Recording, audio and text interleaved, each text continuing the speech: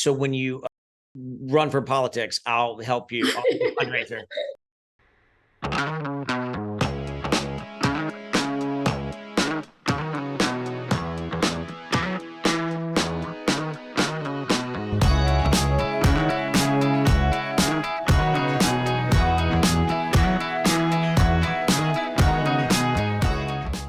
Jagruti Panwala, thank you. Thank you for joining me today. We've been trying to do this thing for a while now, us get together. So I'm glad we could finally make this work. Thanks for being here. Thank you so much, Teague, and I really appreciate the opportunity. I know when I received the call, I was super excited. So honestly, it's my honor and privilege to be with you today. Thank you. Come on.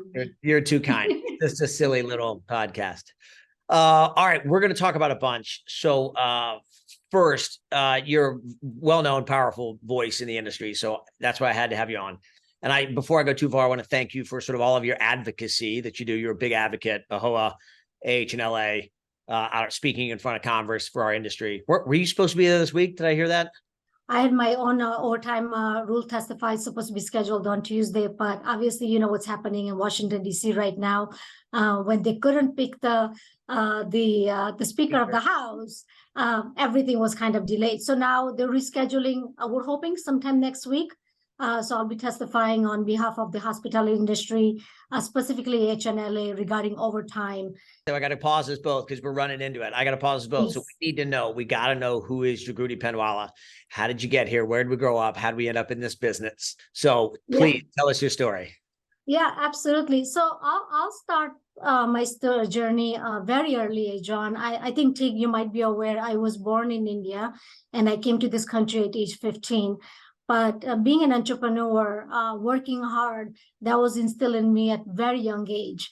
I still remember when I was just like 7, 8 years old, that my father used to take me on business trips in local train from Surat to Bombay to Kolkata.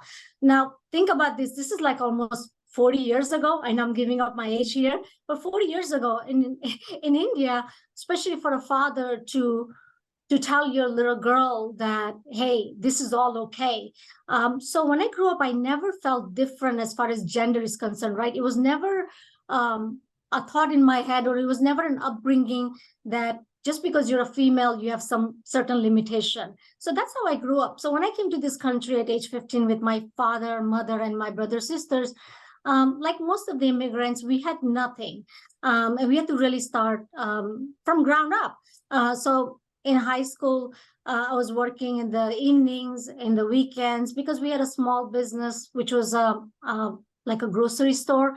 So it kind of started journey that way. I went to college. I went to Strasbourg University. I studied economics and finance. And right out of college, I really didn't know what to do. But I knew I needed to make money. So I started working. This was my first job. I started working on a financial service company. Just as an employee, I started my career that way. And I call myself an accidental hotelier because I really had no knowledge about hotels, and it wasn't even in my thought or that I wanted to get into hospitality. But when I was just starting my position in a financial service company, I had no prospects. I had no clients. I really didn't even know who to go to. So I started knocking on businesses, right? So believe it or not, one hotelier actually gave me a call back because I dropped on my business card. He called me and I got really excited. I said, wow, I'm actually having somebody call me back. But when he called me, he said, yeah, I really need to do my planning, but my business is suffering and I'm not really sure how to even go about it. And I knew the market. I didn't know the hospitality or hotel business, but I knew the market and I knew the hotel was right by the interstate.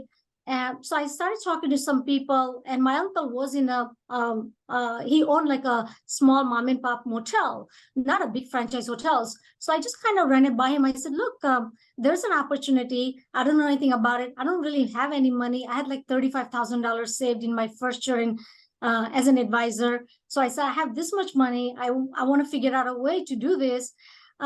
So long story short, we ended up doing lease to purchase agreement with the prospect. And I bought my first hotel when I was 22 years old, and I became an owner and a partner with my father on that first project. And eventually that actually client ended prospect becoming a client. So that's how I started in a hospitality industry. And I'll tell you again, same thing, doing my day job, which is being a financial advisor in the evening, cleaning rooms, front desk, housekeeping, literally whatever needed to be done. I was doing, I did it with my husband at the hotel. We actually lived in a hotel for 2 years just to save money. And that's how I really got started. Currently, we own 8 hotels. Most of them are in New York, Pennsylvania, New Jersey, but we have a hotel in Ohio, and we just acquired a property in Dallas, Texas, along with Newcrest Image and Dabu Hotels, actually. So very exciting. But that's how I actually became a hotel owner, and that's exactly what it took, which is a similar story to many immigrants who come to this country without anything and trying to find their way. And that's exactly what I did. But I am an accidental hotelier, and but I'm proud to be a hotelier as well. I mean, I love that story. That is the bootstrapping, pulling yourself up, taking a risk. A lot of the lease to own helped a lot of people. I don't know how you get back to that, but I love this story. Okay, I'm going to get into your day job, wealth management. We're going to do that at the end. My question is, I'm getting to AHOA, and you're first and only chairwoman of AHOA. I think that's when we met, San Diego at the convention. But my question is what made you decide to get involved?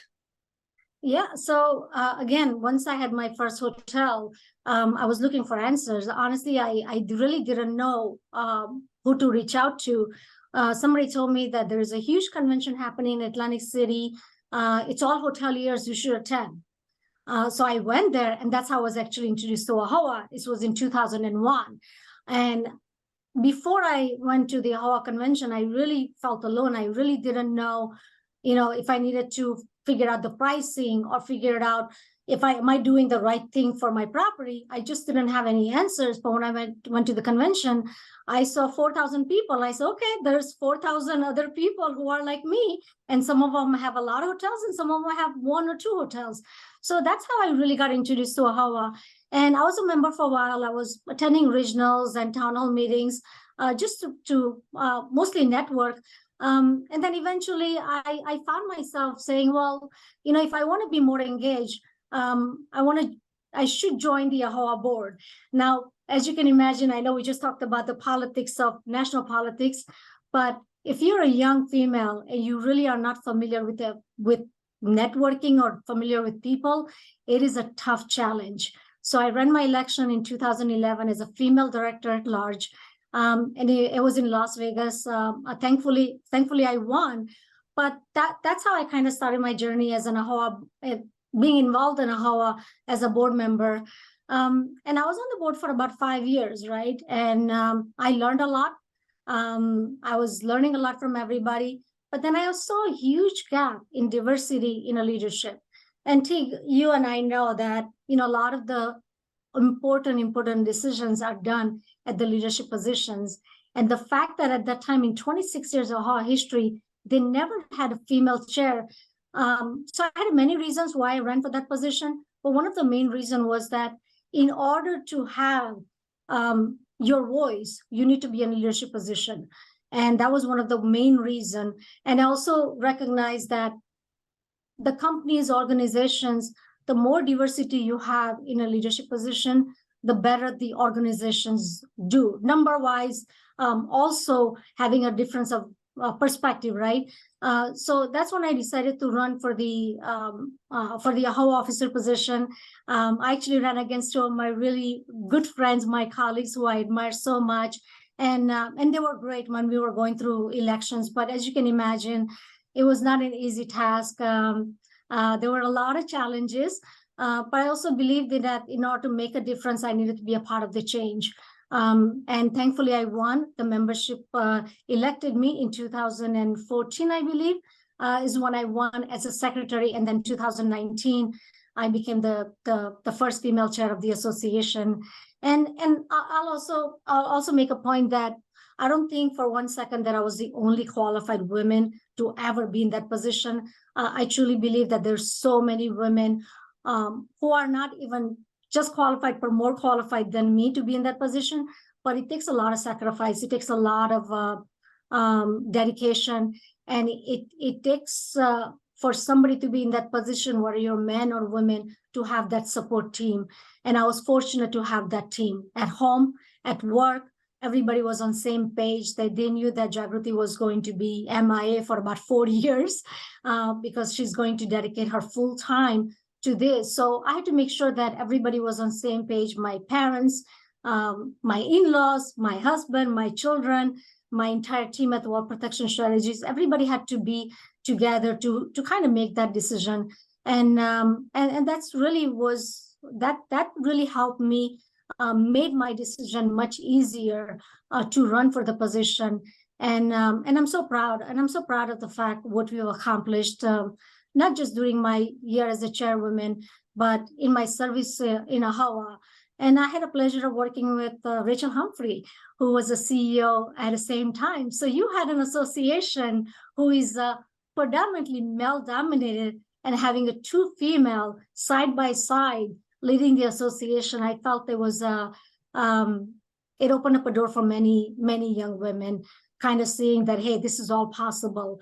And that's what I take most pride of, being a chairwoman, that I was able to at least open up eyes for many young professionals and women hoteliers that if Jagruti can do it, anybody literally can do it. You just have to have a lot of hard work, dedication, and a lot of support to make it happen.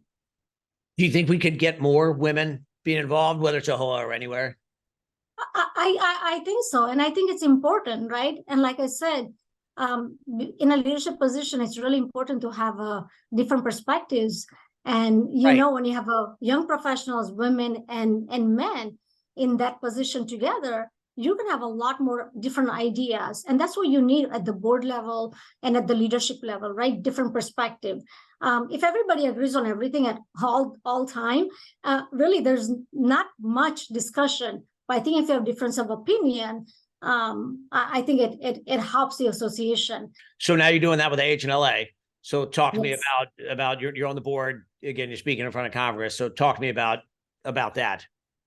Yeah, absolutely. So even in AAHOA and even in AHLA, being in a political advocacy has been a big passion of mine. And you know, as a business owner or as a hotel owner, we're so busy with day-to-day running hotels, operations, working with the brands, working with the banks. I mean, there's not enough hours in a day to do that. But at the same time, I feel that a lot of us forget that we do not live in a bubble, right? Everything that we're doing right now gets affected with regulations that are happening, whether it's a local regulation, state regulations, or a federal regulations. All that trickles down. So I'll be testifying on behalf of the hospitality industry, specifically AHLA, regarding overtime. And I'm happy to go in a little bit detail with you if you would like. But overtime rule is something that impacts all small business owners.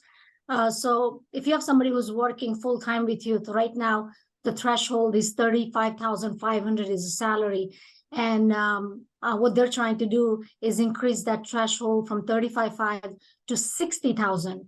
Now it is not it is not a 5% or 7% or 10% based on inflation. It's almost 50% increase in a salary. So the impact on what happens on a small business owners, but more than even financial, the impact that happens on the relationship for the small business owners, from employers to the employee. Because as you can imagine, when you have somebody working full-time, sometimes they're putting 30 hours, sometimes they're putting 45 hours, right? Based on what's happening at a business, even in my own company or in own hotels. But when you are raising the threshold to almost doubling the threshold, a lot of the employers have no choice but to put your employees on hourly. And I think just morally, it has a big impact on the relationship between employers and employees. So that's what I'm testifying for, hopefully within next week or two. but it impacts the hospitality industry, but impacts honestly all small business owners, right? Whether you own McDonald's or Burger King or hotels or nonprofit organization, impacts everybody. So AHLA has asked me to take this task, and of course I immediately said yes, because I've done it already twice in the past, so I'm kind of familiar with the process. But more importantly, I think as an owner, it is our job and duty to advocate. And I've always been very prone that, as you know, that between both associations. So it is an honor that they've asked me to do this. I'm also on AHLA on their political action committee, right? Which is also really, really important. And AHLA does an amazing job. So when I was done with AAHOA in 2021, Chip reached out to me and he said, look, if you're up for it, we would love to have you join us. And I could never say no to Chip. I mean, number one, Chip and I worked together in AAHOA, and for me to have an opportunity to work with him, an incredible leader, there was absolutely no doubt in my mind that I wanted to be part of his team. So I joined AHLA, and I've been active, I want to say about 4 years now. So I'll stay with AHLA as long as Chip is not tired of me. But I love what I do. Yeah, as long as Chip is there, and Chip is like, okay, you're good. I'll be advocating it. But it's not just about the association, right? It's about involvement, and that's what I tell a lot of owners, that build relationships, because the day you need something and something happened in your hotel, you don't want to be making that first call to your congressman or congresswoman or to senator. You want to have a relationship much ahead. And that's something I've advocated in AAHOA, and we advocate obviously in AHLA, is building relationship. So I think it's really important. So if there's a one key point I can give, if anybody's listening who's an owner, is a build relationship, get to know your local representative, because the day that you need them, you want to have that connection right from beginning. Otherwise, when you're calling them when you really need them, they don't really know who you are, and whether they want to help you or not, that's their choice. But if they know you, they have the relationship, you've attended their fundraising, you've been in front of them, even for a lunch, having a coffee with them, it is so much more easier to ask for help versus when you're just reaching out for the first time when you need something. Yeah, I'll give my lazy answers. That's what we're relying on, AHLA and you and Chip, and to go advocate for us while we, go over here and do our day jobs. But I think your point is well made. We need to get more involved Yes. on a local level and support our people in charge. Mm-hmm. So I want to go back. So your involvement, how old were you when you went to your first AAHOA convention? 20 something. I think it was 22 years. Yeah, I was 22-year-old, and I just went. Somebody said you should go to this convention. There's a lot of hoteliers there.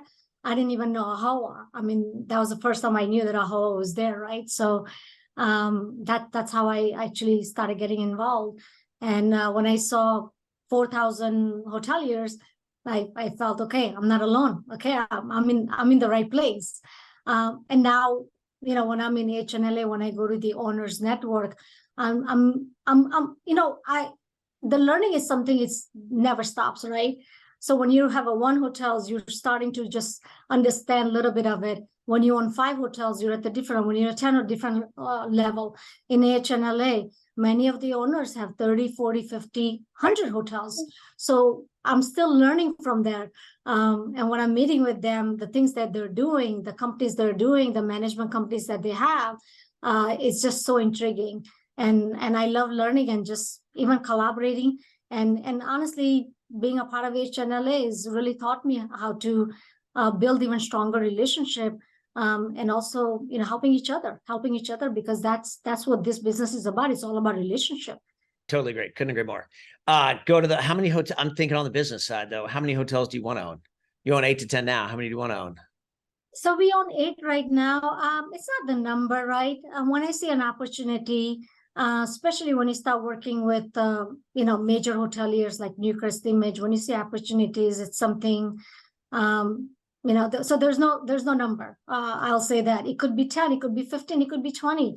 If there's an opportunity, makes sense, number-wise, and the location makes sense, then we'll keep moving. Give me a business strategy. Forward. Give me a business strategy. The markets, whether are we doing development or are we just sidecar investing with Newcrest? Give me a business strategy. I think the development is a very tough right now. I think we've seen that through pandemic, and we actually did 2 hotels. We did 2 new development during pandemic, and we did a full renovation. So I know the challenge. I've been through it. It took us almost 3 years to do it. But now the cost of construction is actually ridiculous. When you used to be able to build hotel for $140,000 a key, now you're looking at the same exact construction at $200,000 a key. That's not easy. So I think right now, if there's an existing property that we can acquire, I tend to go more towards that, because the new construction, besides the cost, the amount of time it takes to build, I just for me, it doesn't make sense right now. But if there's a property that is either not doing well or looking to get out, they need to liquidate some of their assets. Some of the properties that are bank owned, they're coming to us. And having a relationship with a lot of the brands, that also helps, because if there's a Hilton project coming up, or Best Western or Marriott, I'm not saying I'm like on top of the list, but I think I'm on the list. So you get those calls. So I think, again, harping on the relationship with the brands, with your colleagues is so important, because I feel like that's how you grow, right? If you're just sitting in your own shell in your office all day, and not know what's happening outside, not attending conference like Hunter, AHLA, owners events, AAHOA events, you're kind of secluded. So, going back to being out there, attending events, attending conferences is important, because that's how you network. That's how you find out what your colleagues are doing. That's how you find out what all the brands are doing, right? And you get more and more connected with everybody. So there's no numbers. As opportunities come along, we'll keep doing projects. Hopefully, I hope. No, you will. And I can tell you, there's more and more, for better or for worse. There's more and more coming to the market every day. Yes. As the headwinds get stronger, there's more and more coming to the market. Yes. So be ready. Agree. All right. I want to go to your, I don't know if it's day job, but let's go to the wealth strategies port, right? Which we don't talk about a lot. I think it's fascinating. So talk to me about that business. Yeah, no, absolutely. So as I said earlier, I started my career actually in financial service industry, right?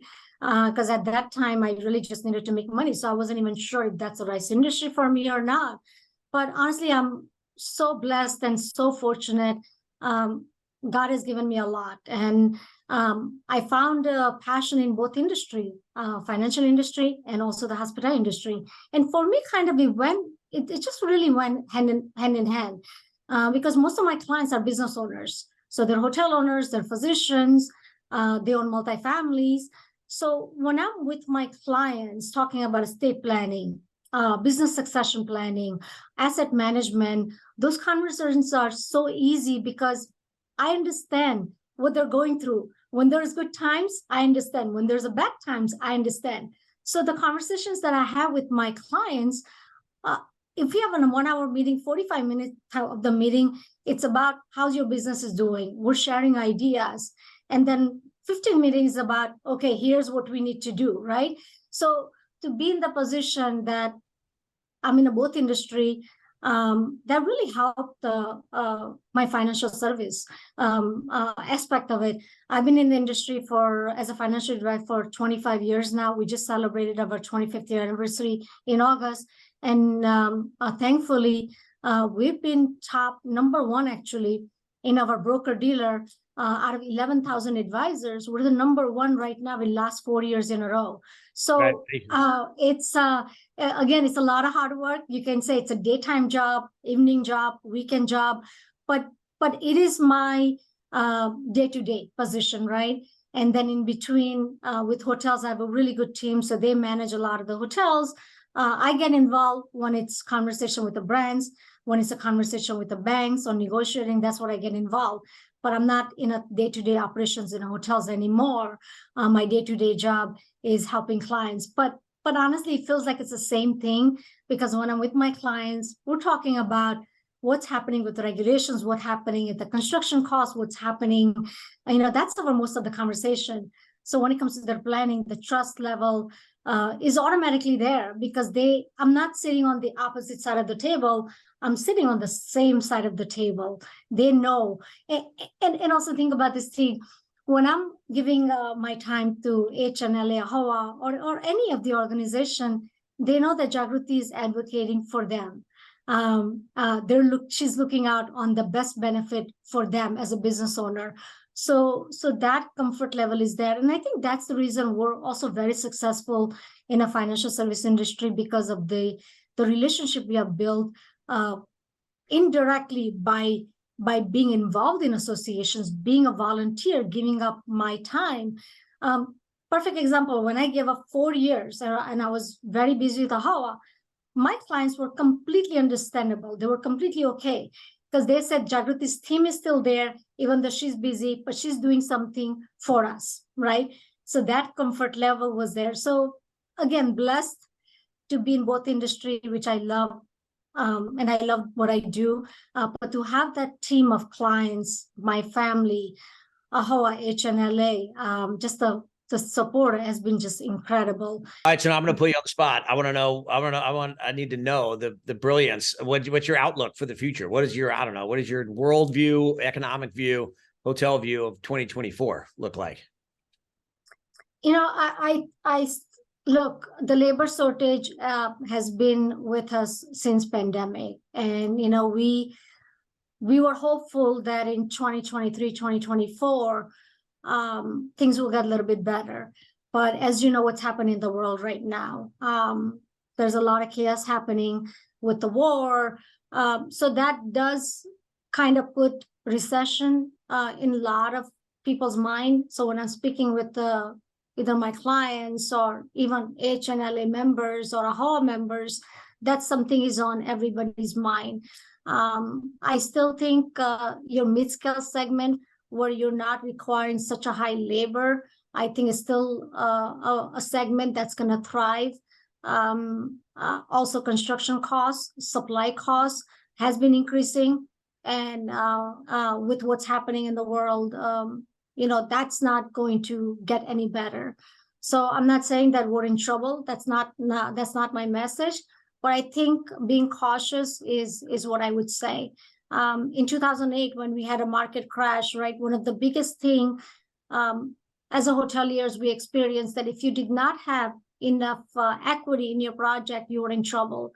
So I think when you're acquiring a project, or if you're building a new construction, if you're lucky enough to find a development with a great pricing, I think having enough equity, because the times of 70-30 leverage or even 75-25 leverage, in my opinion, is very risky right now. I think even most of the bank will not even lend you unless you're almost at 60-40 bracket or 65-35 bracket. So I think being smart about that, knowing that if there is a recession, if there's a downturn, that you prepare for that. I think it's really, really important for any business owner, specifically in a hospitality. Jagruti, thank you. This is great. Thank you for coming on. Thank you for all you're doing. Thank you for your advocacy. I said at the beginning, I'm going to say it again. It takes someone to do it. And I don't know how you do all that you do. I mean, the travel, the wealth management, the hotels, running a family, and all of the above. So it takes a special person. We appreciate you so much.